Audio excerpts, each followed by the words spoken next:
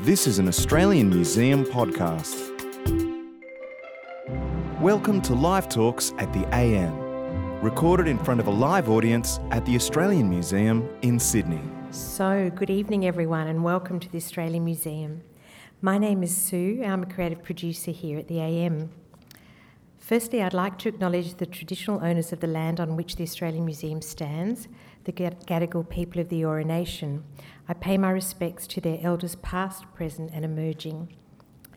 We're so pleased to be presenting this landmark Human Nature lecture series in collaboration with our 5 major university partners, which brings leading academic scholars in the environmental humanities from around Australia and the world to our audiences. The past and future intersect at the Australian Museum, where our understanding is inspired by the research of our scientists and cultural specialists, by our exhibitions and by events like this Human Nature lecture series and the Oceania Rising program, through which we strive to investigate and communicate the relationship between people, culture and the natural environment, and to promote understanding of some of the most pressing environmental and social challenges in our region, including climate change and the assertion of cultural identity. Covering a third of the Earth, the Pacific is home to diverse cultures that speak a quarter of the world's languages. The museum's Pacific collection represents these living cultures with thousands of artworks, cultural technologies and archaeological material from across Melanesia, Micronesia and Polynesia, and provides a record of the region's environmental and cultural histories and diversity. While the museum welcomes repatriation practices, some of these treasures can be viewed within the beautiful Pacific Spirit Gallery on level 2, which, if you haven't seen it in a previous visit, please come back and have a look. But also just next door in the Westpac Long Gallery. So on your next visit, possibly for the next Human Nature talk, or just because you want to come back to the museum, please make sure you go and see both those spaces. Tonight we welcome Pacific eco-poet, scholar and environmentalist Craig Santos Perez from the University of Hawaii. To introduce our speaker to you, I'd now like to call on Associate Professor Tom Van Doren of the Faculty of Arts and Social Sciences at Sydney Uni. Thanks, Tom.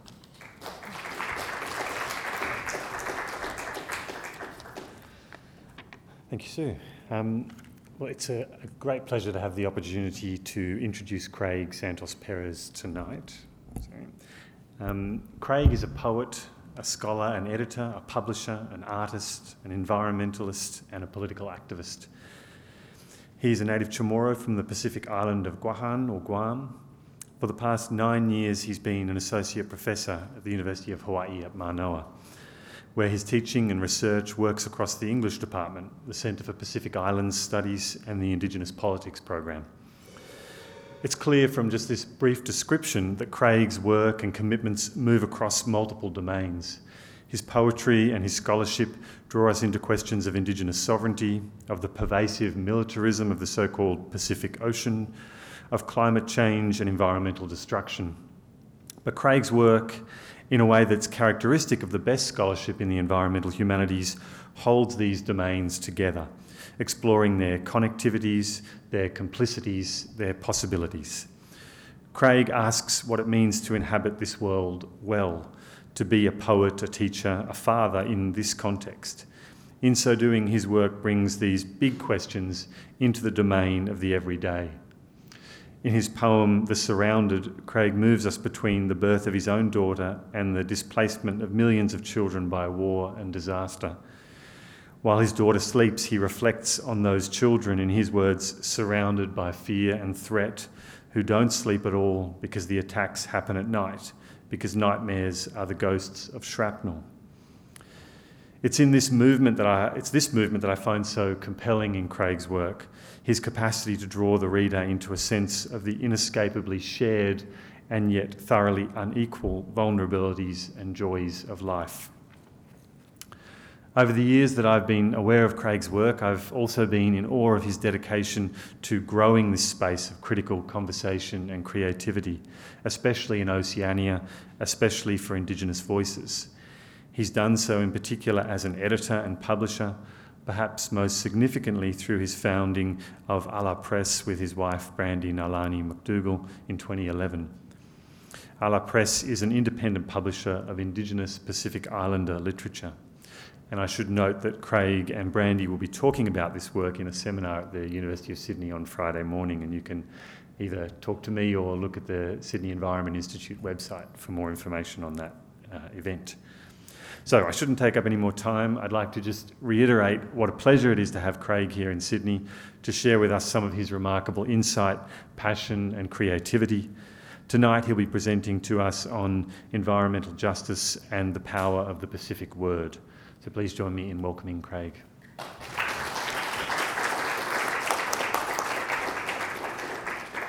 Hafade, aloha. On behalf of my family, my people, my ancestors, I also want to offer my gwinaidza and respetu to the Gadigal people of this place, as well as to the Aboriginal peoples of country. There are so many shared cultural values that I think my people have with the Aboriginal peoples here, as well as Indigenous peoples across the Pacific. Despite our different experiences, I feel there are many things that we can learn from each other, and I just want to offer my solidarity in their struggles for cultural revitalization, as well as their advocacy in environmental justice. I also want to thank Tom for bringing me out here. It was a long journey, and I'm so excited to engage with the scholars and poets and students here at the universities. I want to also thank Astrida and Killian for organizing the workshop this morning, and to the students who were able to come out and join us. I want to thank Sue and the folks at the museum for having me. I've never read in the museum before, so a first time for me. I'm very excited. Mahalo, thank you. So for today's talk/performance, I'm going to read some of my own eco-poetry, defined broadly as poetry about nature, ecology, environmental justice, food, animals, climate change, wilderness. I'll talk a little bit about some of the Pacific Islander eco-criticism that I've been writing. That's kind of speaking to the scholars, literary scholars who are here tonight. I'll talk a little bit about teaching the environmental humanities at the University of Hawaii, where I've been for the past 8 years. And then lastly, I'll talk about a few public and community engaged eco-literature projects that I've been involved with for the past couple years in Hawaii. And we'll start with the poem. This first poem is called Chanting the Waters, and it was written a few years ago for a solidarity event we held in Honolulu to support the Standing Rock Sioux tribe, who were fighting to protect their own waters. And we did an event and fundraiser where I read this particular poem. And so that was kind of the trigger, but I also kind of wove into the poem some of the water rights issues that we're facing in Hawaii, in Guam, my home island, throughout the Pacific, and there are a few moments where the poem becomes global as well. Now, this is a call and response poem. And so whenever I do that, I need you to shout, "Water is life."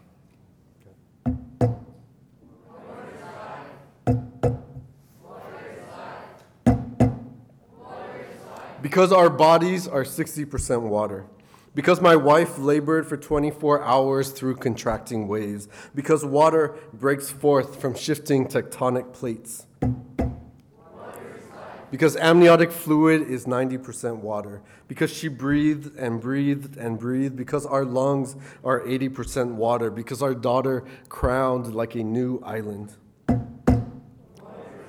Because we tell stories about gods creating water. Because our language flows from water. Because our words are islands writ on water. Because it takes more than 3 gallons of water to make a single sheet of paper. Because water is the next oil. Because 180,000 miles of U.S. oil pipelines leak every day. Because we wage war over gods and water and oil. Because our planet is 70% water. Because only 3% of global water is fresh. Because it takes 2 gallons of water to refine 1 gallon of gasoline. Because it takes 20 gallons of water to make a pound of plastic. Because it takes 600 gallons of water to make 1 hamburger. Because the American water footprint is 2,000 gallons a day. Because 1 billion people lack access to drinking water. because women and children walk 4 miles every day to gather clean water and deliver it home. Because our bones are 30% water. Because if you lose 5% of your body's water, you will become feverish. Because if you lose 10% of your body's water, you will become immobile. Because our bodies won't survive a week without water. Because corporations privatize, dam, and bottle our waters. Because plantations divert our waters. Because animal slaughterhouses consume our waters. Because pesticides, chemicals, lead, and waste poison our waters. Because we say stop, keep the oil in the ground. Because they bring their bulldozers and drills and drones. Because we bring our feathers and lei and sage and shells and canoes and hashtags and totems. Because they call us savage and primitive and riot. Because we bring our treaties and the UN Declaration of Rights of Indigenous Peoples. Because they bring their banks and politicians and dogs and paychecks and pepper spray and bullets. Because we bring our songs and schools and prayers and chants and ceremonies. Because they say shut up and vanish. Because we are not moving. Because they bring their police and private militia. Because we bring all our relations and all our generations and all our live streams. Because our drumming sounds like rain after drought echoing against taut skin. Because our skin is 60% water. Because every year millions of children die from waterborne diseases. Because every day thousands of children die from waterborne diseases. Because by the end of this poem, 5 children will die from waterborne diseases. Because my daughter loves playing in the ocean. Because someday she'll ask, where does the ocean end? Because we'll point to the dilating horizon. Because our eyes are 95% water. Because we'll tell her the ocean has no end. Because sky and clouds lift ocean. Because mountains embrace ocean into a blessing of rain. Because ocean, sky, rain fills aquifers and lakes. Because ocean, sky, rain, lake flows into the Missouri River. Because ocean, sky, rain, lake, river returns to the Pacific and connects us to our cousins at Standing Rock. Because our blood is 90% water. Because our hearts are 75% water. Because I'll teach my daughter my people's word for water, Hanum, Hanum, Hanum. So the sound of water will always carry her home.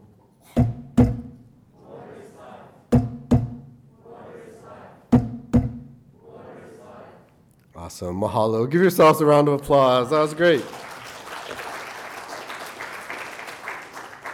Okay, now for the nerds in the house. So part of the scholarship I do, I kind of describe as Pacific Islander eco-criticism. And I've been developing this research from kind of my studies in Native American, Pacific Islander, and global indigenous literary studies. And I've been thinking about Pacific Islander eco-criticism, first looking at customary Pacific literature and orature, such as chants, genealogies, songs, oral narratives, and how they employ ecological images, metaphors, and symbols to express indigenous beliefs, such as the earth is an ancestor, all life is interconnected and sacred, land and water are the foundations of genealogy, identity, and community, and human beings should act according to the values of reciprocity and sustainability. From there, I also look at contemporary Pacific Islander literature and spoken word and the ways in which it critiques ecological imperialism, such as the displacement of indigenous peoples from our ancestral islands, the establishment of plantation, industrial, and chemical agriculture, militarism and nuclearism, deforestation and desertification, the extraction of natural resources, species extinction and endangerment, as well as climate change. And then I look at Pacific literature, how it can be a symbolic site through which to revitalize indigenous environmental stories, which have often been repressed and silenced by other kind of colonial stories and education systems, and to advocate for environmental justice, decolonization, and climate change activism, and to imagine sustainable futures. Of course, environmental themes have always been present in Pacific literature from earlier generations, such as writers like Patricia Grace or Witi Ihimira, Albert Wendt, to more different generations, younger generations of writers, such as Selena Tusitala Marsh, Haunani K. Trask, and others. And it's been very exciting to me over the past couple of years to see Marshallese poet Kathy Jetno-Kijiner to really be at the forefront of climate change poetry. And so this kind of forms the foundation of my critical research. And I have two new essays coming out, and I mentioned to the workshop earlier that I would mention these. One is an essay called Native Chamorro Eco-Poetry in the work of Cecilia Perez, who's a well-known Chamorro poet, also my auntie. That's in an anthology called Eco-Poetics and the Global Landscape, which was published a few months ago. The second essay is called The Chamorro Creation Story, Guam Land Struggles, and Contemporary Eco-Poetry, which is forthcoming in a special issue on English language notes. And that particular essay does an eco-interpretation of our creation story, which has a lot of environmental lessons to teach us. And I discuss how land struggles on Guam kind of reference these creation stories as a way to advocate for the protection of our lands, in particular from the U.S. military. And then I look at how the Chamorro creation story is re-articulated in many younger Chamorro poets as a further way to kind of revitalize our environmental ethics by reclaiming our creation stories. So there's two essays if you folks are interested in that kind of research. And that leads me into my next poem called Family Trees. This particular poem was written for the Guam Soil and Tree Conservation Group, which had a conference a couple years ago, and they asked me to write about the importance of trees in Chamorro culture. And the poem I ended up writing talks about that, but also connects it to what's happening on Guam right now in terms of U.S. militarism. So Guam has been a U.S. colony since 1898, and is mainly used by the U.S. as a strategic military base in the Asia-Pacific region. Currently, the U.S. military occupies 30% of our entire island, and so it's one of the most militarized places in the world. And one of the many environmental impacts is deforestation, so the destruction of our native rainforest. And this particular poem references a new proposal that the U.S. military is doing to create a live firing range on a wildlife refuge in Guam. And so they're bulldozing a bunch of our native trees. And what is particularly sadistic is that the U.S. military kind of greenwashes what it does and claims to be considerate of indigenous and ecological issues. And so what they've done is they actually invited a bunch of Chamorro cultural practitioners, as well as carvers and other plant medicinal healers, onto this land to claim the trees that they want to keep. So then the U.S., after they bulldoze it, they will deliver these trees for the people to have. Another thing that's quite horrible about this is that in this area is one of the last remaining native trees called Hadun Lagu, and it translates as a fire tree. And there's only one of these native trees left on the entire island, the last mother tree, and it's in this area. And what they're going to do is to put a fence around it. And that's their idea of conservation. And so this poem talks about those issues. Family trees. Before we enter Ihalam Tanu, the deep jungle, my dad asked permission of Itata Motna, the spirits who dwell within. He closes his eyes and says, Ekunguk, listen. As we walk, he names each tree, each elder, Nizuk, Lemai, Ifit, Zoga, Nunu, who has provided us clothes and tools, canoes and shelter, food and medicine. When you take, my dad says, take with gratitude and never more than what you need. When we reach the fence, He tells me how the military uprooted trees with bulldozers, paved the land with concrete, planted toxic chemicals and ordinances. He translates eminent domain as theft, to turn a place of abundance into a base for destruction. Barbed wire spreads like invasive vines, whose only flowers are cancerous tumors that bloom on every branch of our family tree. Today, the military invites us to collect plants and trees within areas of the Tekzan slated to be cleared for the construction of a live firing range complex. Fill out the appropriate forms and wait 14 business days for a background and security check. If we receive their permission, they'll escort us to mark and claim what trees we want delivered after removal. They call this benevolence. Yet why does it feel like a cruel reaping? My dad never showed me the endangered Hadzun Lagu fire tree, the last struggling to survive in the Tekzan, its only home. Don't worry, the military says.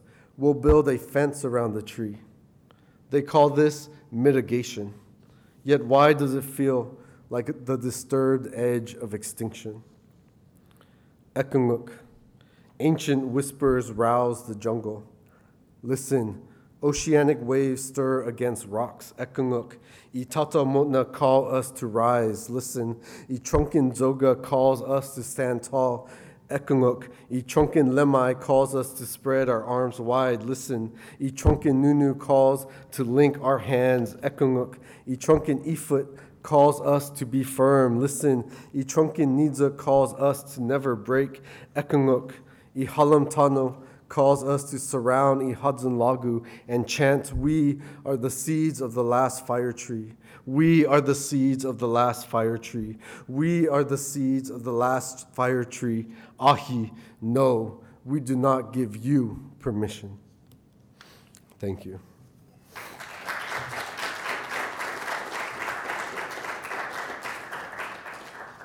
So that struggle is still going on right as we speak. So I also want to talk about kind of some of the teaching I've been doing at the University of Hawaii. We don't actually have an Environment Institute or Environmental Humanities program, and so a lot of the courses I teach are just within the English department. One of the major courses is Pacific Islander Literature and Theory, and as I mentioned earlier, pretty much every Pacific writer you read writes about the environment.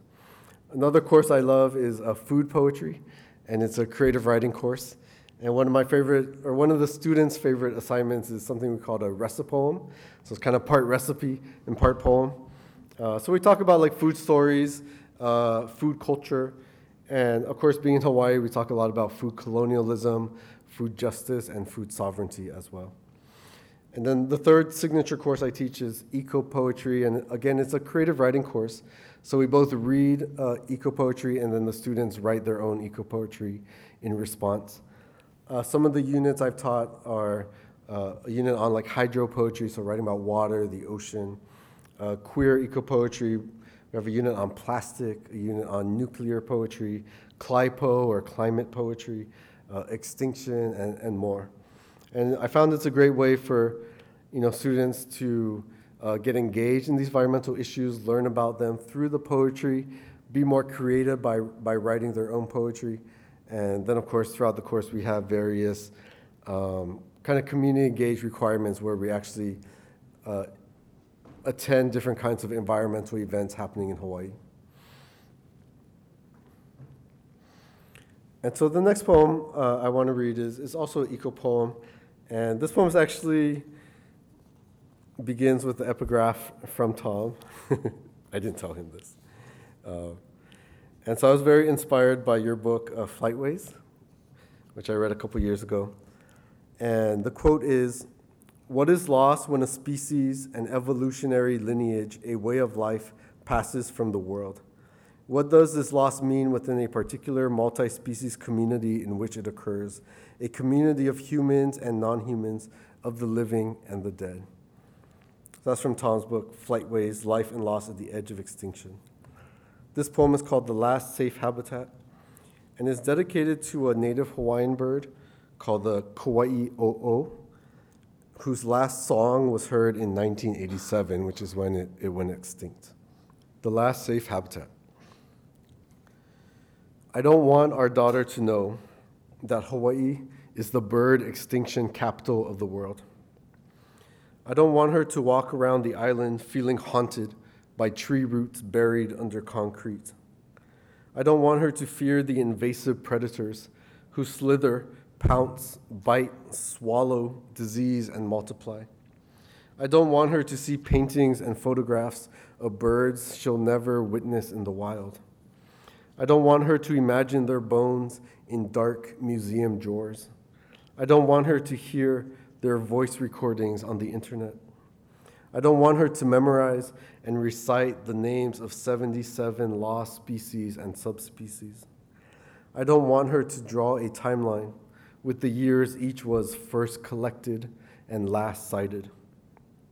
I don't want her to learn about the Kauai O'o, who was observed atop a flowering ohia tree, who was observed atop a flowering ohia tree, calling for a mate day after day, season after season, because he didn't know he was the last of his kind, until one day he disappeared forever into a nest of avian silence. I don't want our daughter to calculate how many miles of fencing is needed to protect the endangered birds that remain. I don't want her to realize the most serious causes of extinction can't be fenced out. I want to convince her that extinction is not the end. I want to convince her that extinction is just a migration to the last safe habitat on Earth. I want to convince her that our winged relatives have arrived safely to their destination, a wondrous island with a climate we can never change, and a rainforest fertile with seeds and song. Thank you.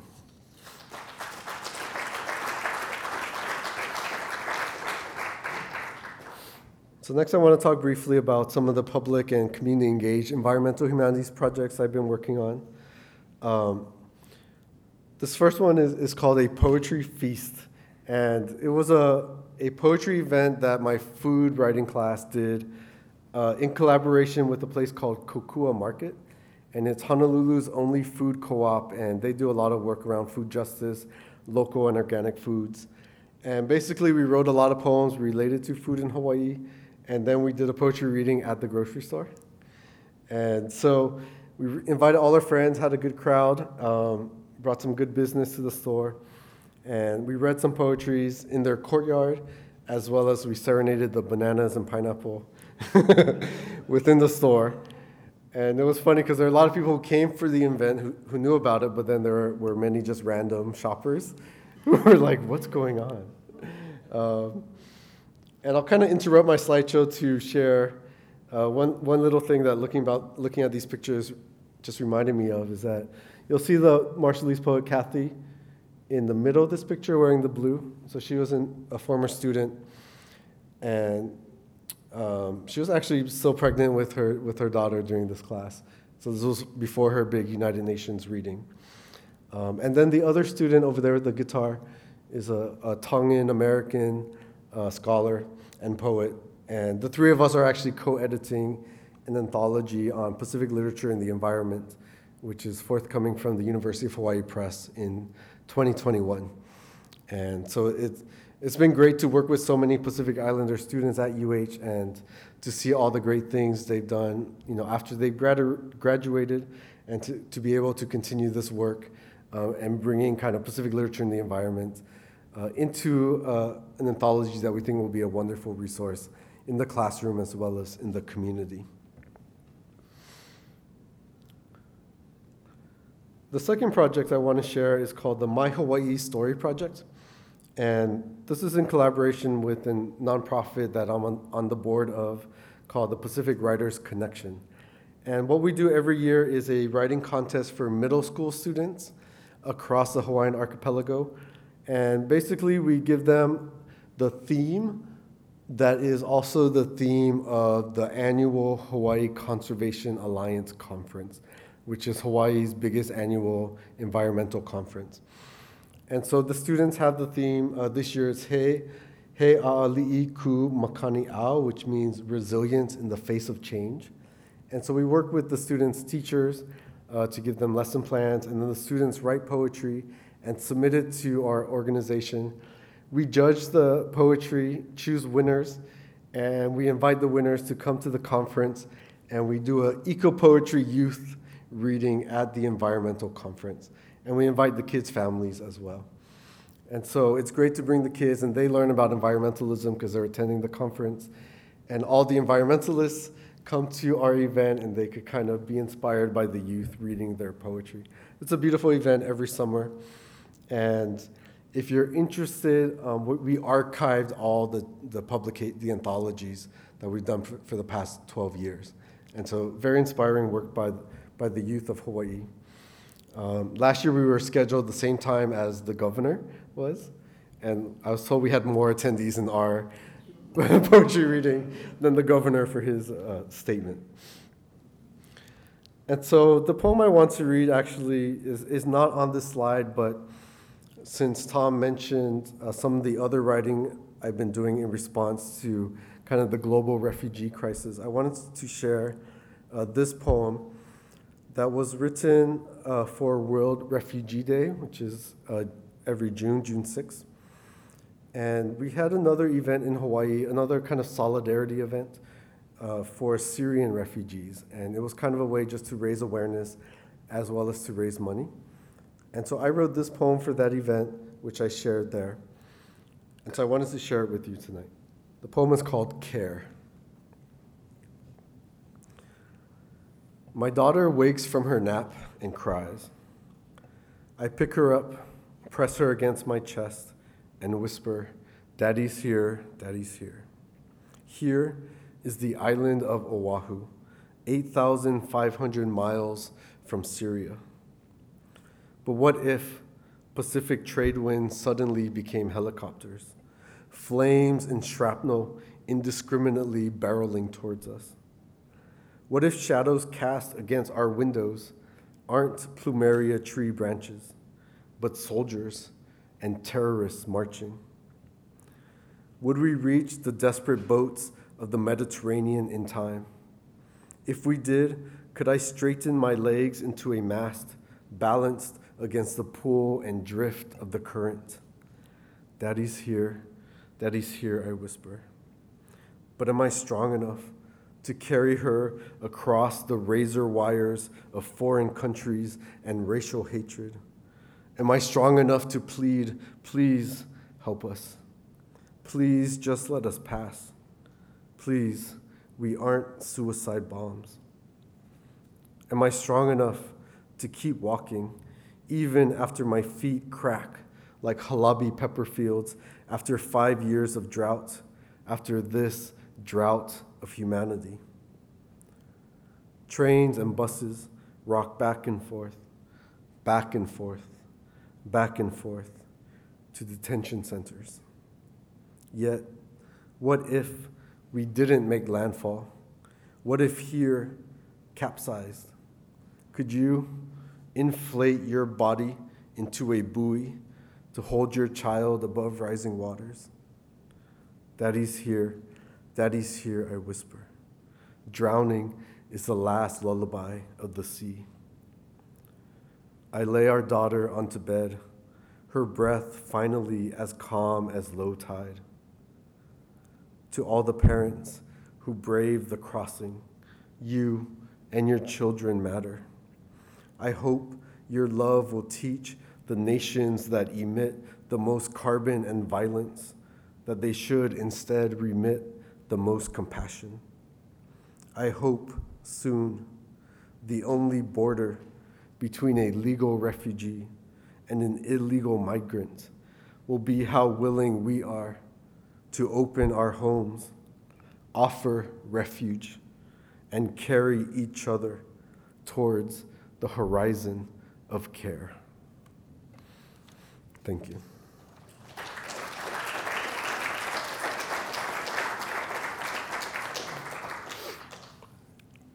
Okay, this is my last poem, my last slide. This piece is called Praise Song for Oceania. And I wrote this for World Oceans Day. And it was featured at the UN Oceanographic Institution's portal, their online portal. And I had a chance to perform this at an event in Honolulu, the World Ocean Day event. And then a Hawaiian filmmaker named Justin Chong, who was actually one of the filmmakers on the Hokulea, the Hawaiian Worldwide Voyaging Canoe Tour. He transformed this poem into a short video, and we were lucky enough to have this video screened at various film festivals around the world. It was screened here in Hawaii, in Australia, at the Transoceanic Visual Exchange, which screened some films in Melbourne and Sydney, as well as in the Caribbean. So that was kind of their exchange. So you could check it out on YouTube if you YouTube Praise Song for Oceania. You get the live version for today, which is fun. This is also a call and response poem. And so when I raise the finger 1, I want you to say praise, and 2, please. Okay. Thank you again so much for listening and for having me today. I know we'll have a Q&A period after this poem, so I look forward to your questions as well.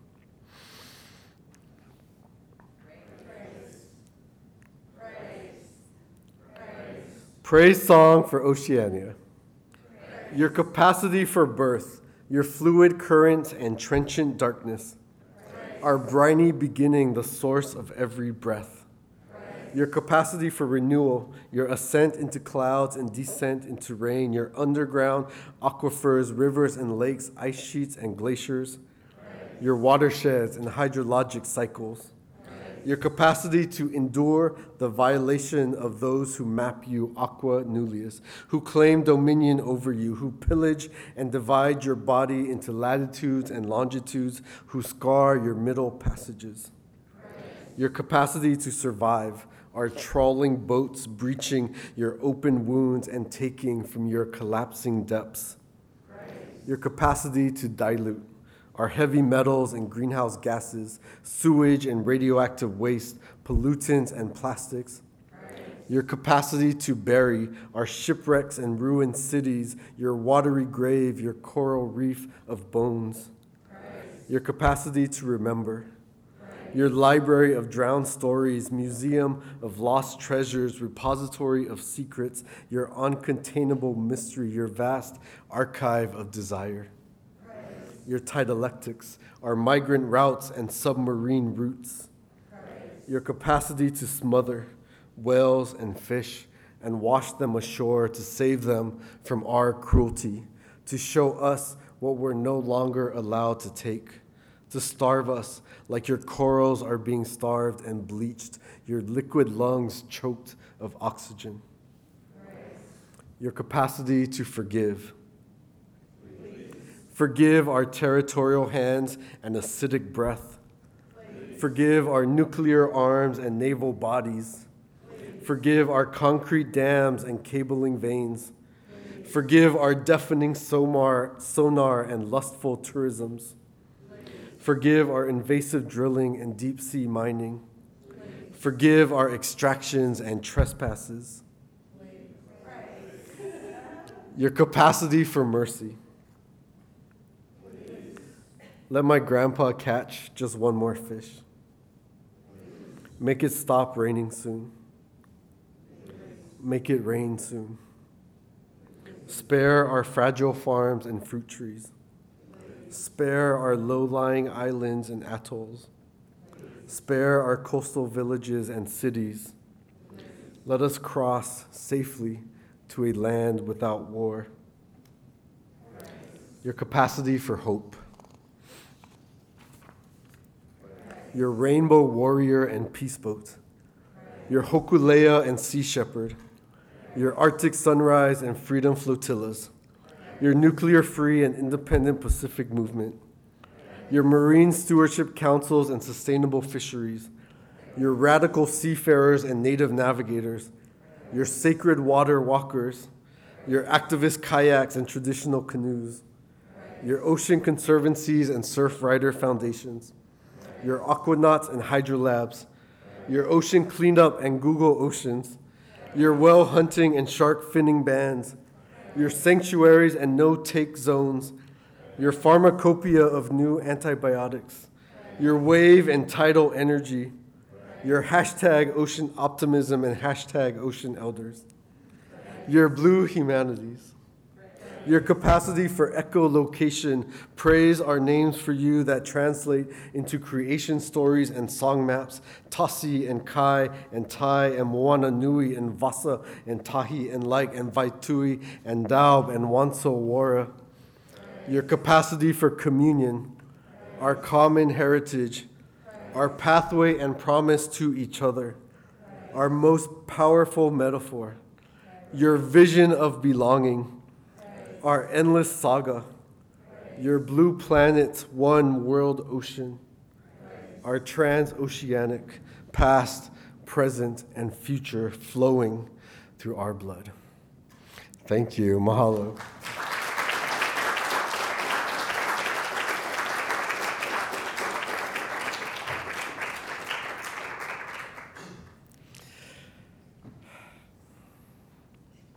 I may be on the wrong track, but is Guam where the green tree snakes have eliminated 99.9% of the bird life? Yes, so one of the most devastating invasive species, the brown tree snake, came to Guam aboard U.S. military ships post-World War II, and there were no snakes on Guam prior to that. The impact is that it has destroyed our entire native bird population, and so the situation on Guam is even worse than in Hawaii, which is also a difficult space for native birds. And so I didn't read any poems about that today, but I do have poems in my poetry books discussing the impact that brown tree snakes have had and that still have. And so they're still a major invasive species, and there's been all kinds of efforts to eradicate them, as well as to bring back our bird population. And so in relation, what happened is that in the 80s, a lot of bird conservationists came to Guam and captured the last native species of several birds. And so now they only survive in zoos across the U.S. And some have returned back to Guam, but haven't had much luck in terms of being reintroduced back into the wild, because the snakes have still colonized the entire island, sadly. But thank you for asking. Yeah, thank you. Thank you for the beautiful words and beautiful thoughts. I was wondering if you could say something about the spirituality that comes through in your work, like especially in the last poem. That's this praise song when you talk of communion, but I wonder if there's, what kind of spirituality? Definitely, thank you. I think at least in my culture, a lot of our stories have formed the foundation of our spirituality, and a lot of our both the creation story as well as other ancestral stories teach us that our lands and waters are sacred, and our ancestors and our kin, and we should act in accordance with that belief, so that everything we do should be in relation to the world and to the environment. And so that belief in the sacredness of the lands and waters, and that we are part of this larger kinship network, at least for me, forms my spiritual belief system, and then I try to express that through the poetry the best I can. Yeah, thank you. Hi, thank you. Yeah, thank you. With regard to the actions against the military and trying to prevent them from damaging the land more than they already have, what is the likelihood of success with that? I mean, what kind of recourse do you have, given the fact that they've basically taken over since they got there? Yeah, great question. So resistance against U.S. militarism has been ongoing for many generations now. And there have been some successes in terms of advocating for certain environmental protections. Sometimes it has to do with the land. Sometimes it has to do with protecting like native species who might exist in a certain area. And unfortunately, there are also many losses because, as I mentioned, Guam is a colony of the United States, and so the U.S. military has absolute power in terms of doing what they want and taking whatever land they want, and they call it eminent domain. So if they want to take more, they have that power. And so it's been a very difficult resistance. And this particular military buildup project was first proposed in 2006, and the resistance has been ongoing since it was first announced. But it's still, in every step of the way, it's still being approved, no matter our objections, no matter how many acres of rainforest get destroyed, no matter how many habitats are disturbed by the live firing range or other military activities. And so it's very disheartening as well. And the situation is similar in Hawaii too. So, as I'm sure all of you know, the U.S. military is one of the largest carbon emitters in the world, and that's compounded with the fact that they're also caused so much environmental destruction, not only where they put their bases, but also where they conduct war. So it's a fight that we continue to fight, where poetry becomes an important element of that fight, a space where we can express ourselves and protest and critique what they're doing, and also to expose what they're doing. And so what's interesting in Guam too is that when they have public hearings where people can come and give their input on the military proposals, many poets show up and read their anti-military poems. And many activists show up and maybe they'll sing songs that are like songs of freedom, for example. And so, our movement is very creative, as is the climate movement in general. And I think we have to continue to be creative in the face of all this destruction. And we have to continue to be creative to inspire and empower our people against these forces that are always trying to disempower us. But thank you for asking. It's been a difficult fight.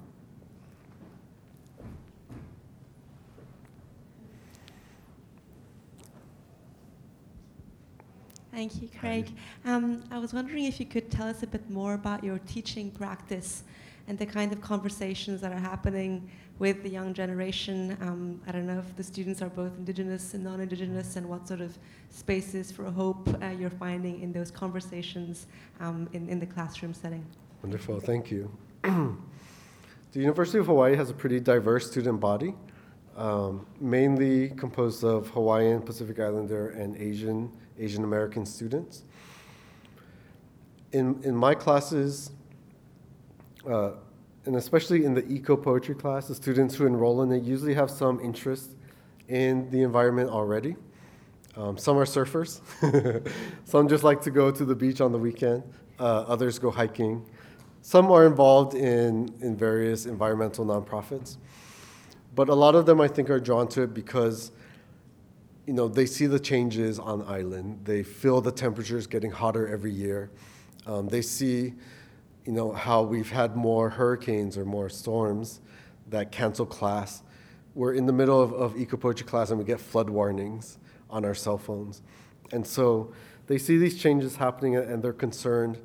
And it's great having them in class because it gives them an outlet to express what they're feeling, to express their anxieties and their eco-anxieties and their worries and stuff like that. But then it also gives them a space to understand that poetry can also be empowering, and where they can amplify their voices, which to them, they're just young folks, so they feel like they can't make a difference and they feel very small. And so I think through the writing of poetry, they feel more powerful. And we share the work with each other. We also do like community events as well. So we'll go out, and if there's like a 350.org Honolulu event, maybe we could read some of our poetry there. And then that gives them a sense of community and solidarity beyond just the writing of the poem itself. And so I've been happy that students have gone on to continue writing poems, to join environmental movements,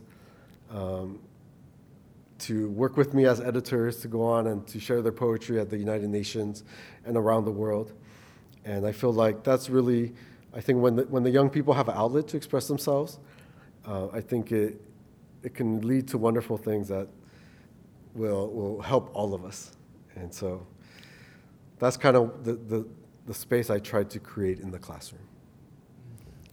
Thank you so much. You might already have answered this, at least partially, but I wanted to reframe the question in the terms of the environmental humanities from maybe a slightly more scholarly angle. And one of the things that one notices when one works in the environmental humanities is a kind of interest in identifying different kind of eco-modes that are meant to be particularly efficacious. So those generally tend to be narrative modes rather than poetic modes, despite the fact that lots of people write about eco-poetry. And if you're a scholar of the visual studies, then your mode is a visual mode or a cinematic mode or a pictorial mode. So I was curious to know if you could say a little bit more about how you think about poetry, eco-poetry. Could be maybe you as I said, you've answered some of these already, but like as an eco-critical mode in the context of the environmental humanities and Right. it's sort of what its particular functions or abilities are. Yeah, great question. Thank you.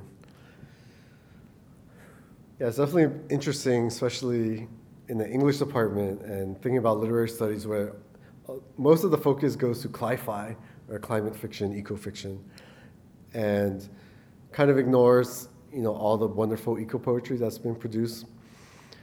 And so, I feel like a lot of my work is to create a space for eco-poetry within the larger environmental humanities conversation. Specifically, I think poetry is powerful because it's kind of a crystallized expression of emotion and feeling. Oftentimes it's more personal and embodied, whereas fiction, usually fictional characters, not necessarily connected to the author. And so I feel like there's a deep sense of authenticity to that kind of work. And so, and in general, if you have a climate convention at the UN, it's better to open with a poet as opposed to a fiction writer, writing trying to read their whole novel or chapter. And so I think there's also a performative element that is more connective and immediate than a long narrative or fiction or even nonfiction. In terms of Pacific eco-poetry, I definitely feel like there can be a lot more focus and attention on Pacific Islander literature within the conversation of the environmental humanities.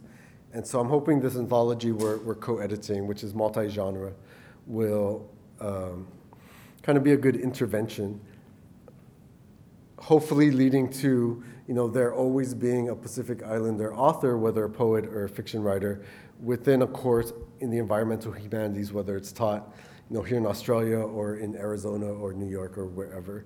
Because I feel like a lot of, in the Pacific, the poetic voices are resonating in very powerful ways in this discussion.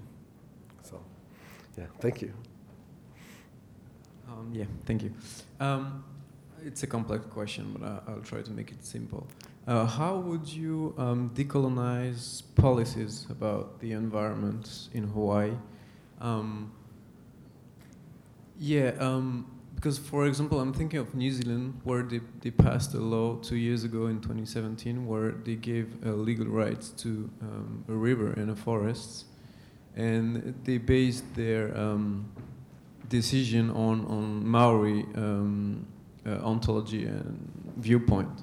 But it was a huge battle that lasted decades, and it was a battle between Maori and British settlers because they had very different conception of nature and the environment. And so do you think that in Hawaii or more broadly in other colonized places of the Pacific like New Caledonia or French Polynesia. Do you think it has a chance to be decolonized? Do you think that indigenous Hawaiian viewpoint can be included in policies? And do you think? I mean, how would you do that? I mean, you've covered some of the points like empowerment, but like, yeah, I don't know if it's clear or not. Yeah, no, it's a great question. It's definitely very difficult in those settler colonial spaces, especially, the U.S. settler state is very different, and in some ways less collaborative, perhaps, than here or New Zealand.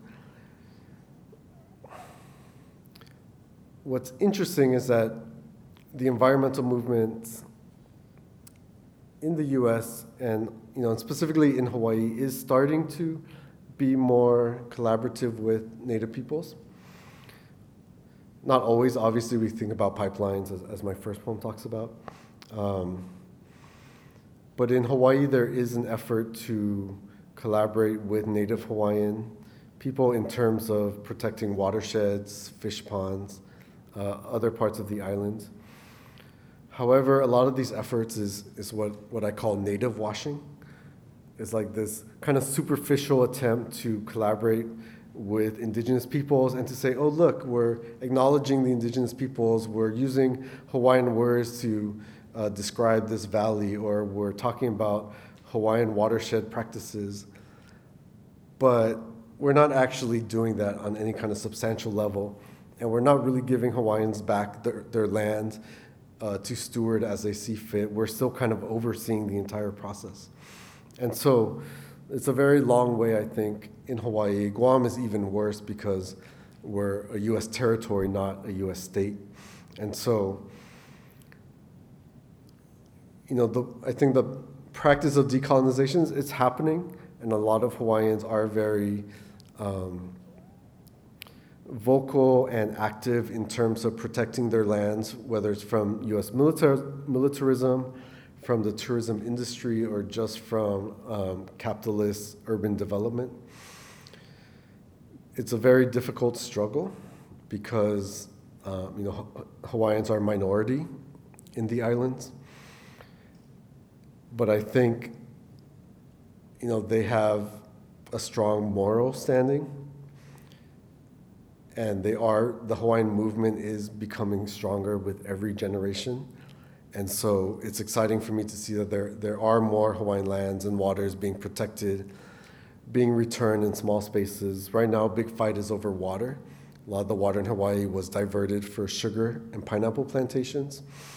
And so a lot of Hawaiians are now taking these plantation owners to court to get the water to flow back through the watersheds so that they can plant their traditional crops such as kalo or taro. So there are small victories, but overall it's going to be a long struggle.